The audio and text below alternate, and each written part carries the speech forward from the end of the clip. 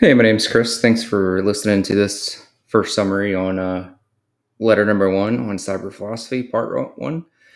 I broke it up into multiple parts because it gets a little long winded and it's not as philosophical, but more just a background of how I got into this concept and what I hope to impart on the world by writing these letters.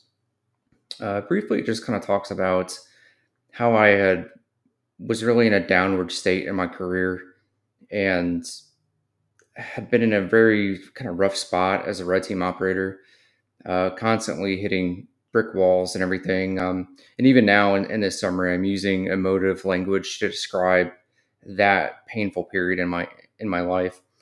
Um, I wasn't doing well as an individual contributor, so what I consider I failed upward into being a manager because it was the only thing that I had left for me to do. What I didn't realize was that would actually free me and make me into the kind of person that I am today, and how much I love being a manager now, a leader, not only of people, but of myself, inspiring others through the inspiration and the work I've done on myself through philosophy.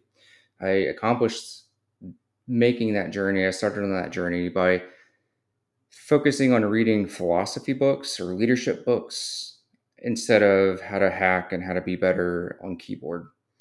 And I ran across this concept called Stoicism. And the more and more I read about other types of leadership books, the more I realized that they were actually talking about Stoicism without realizing it.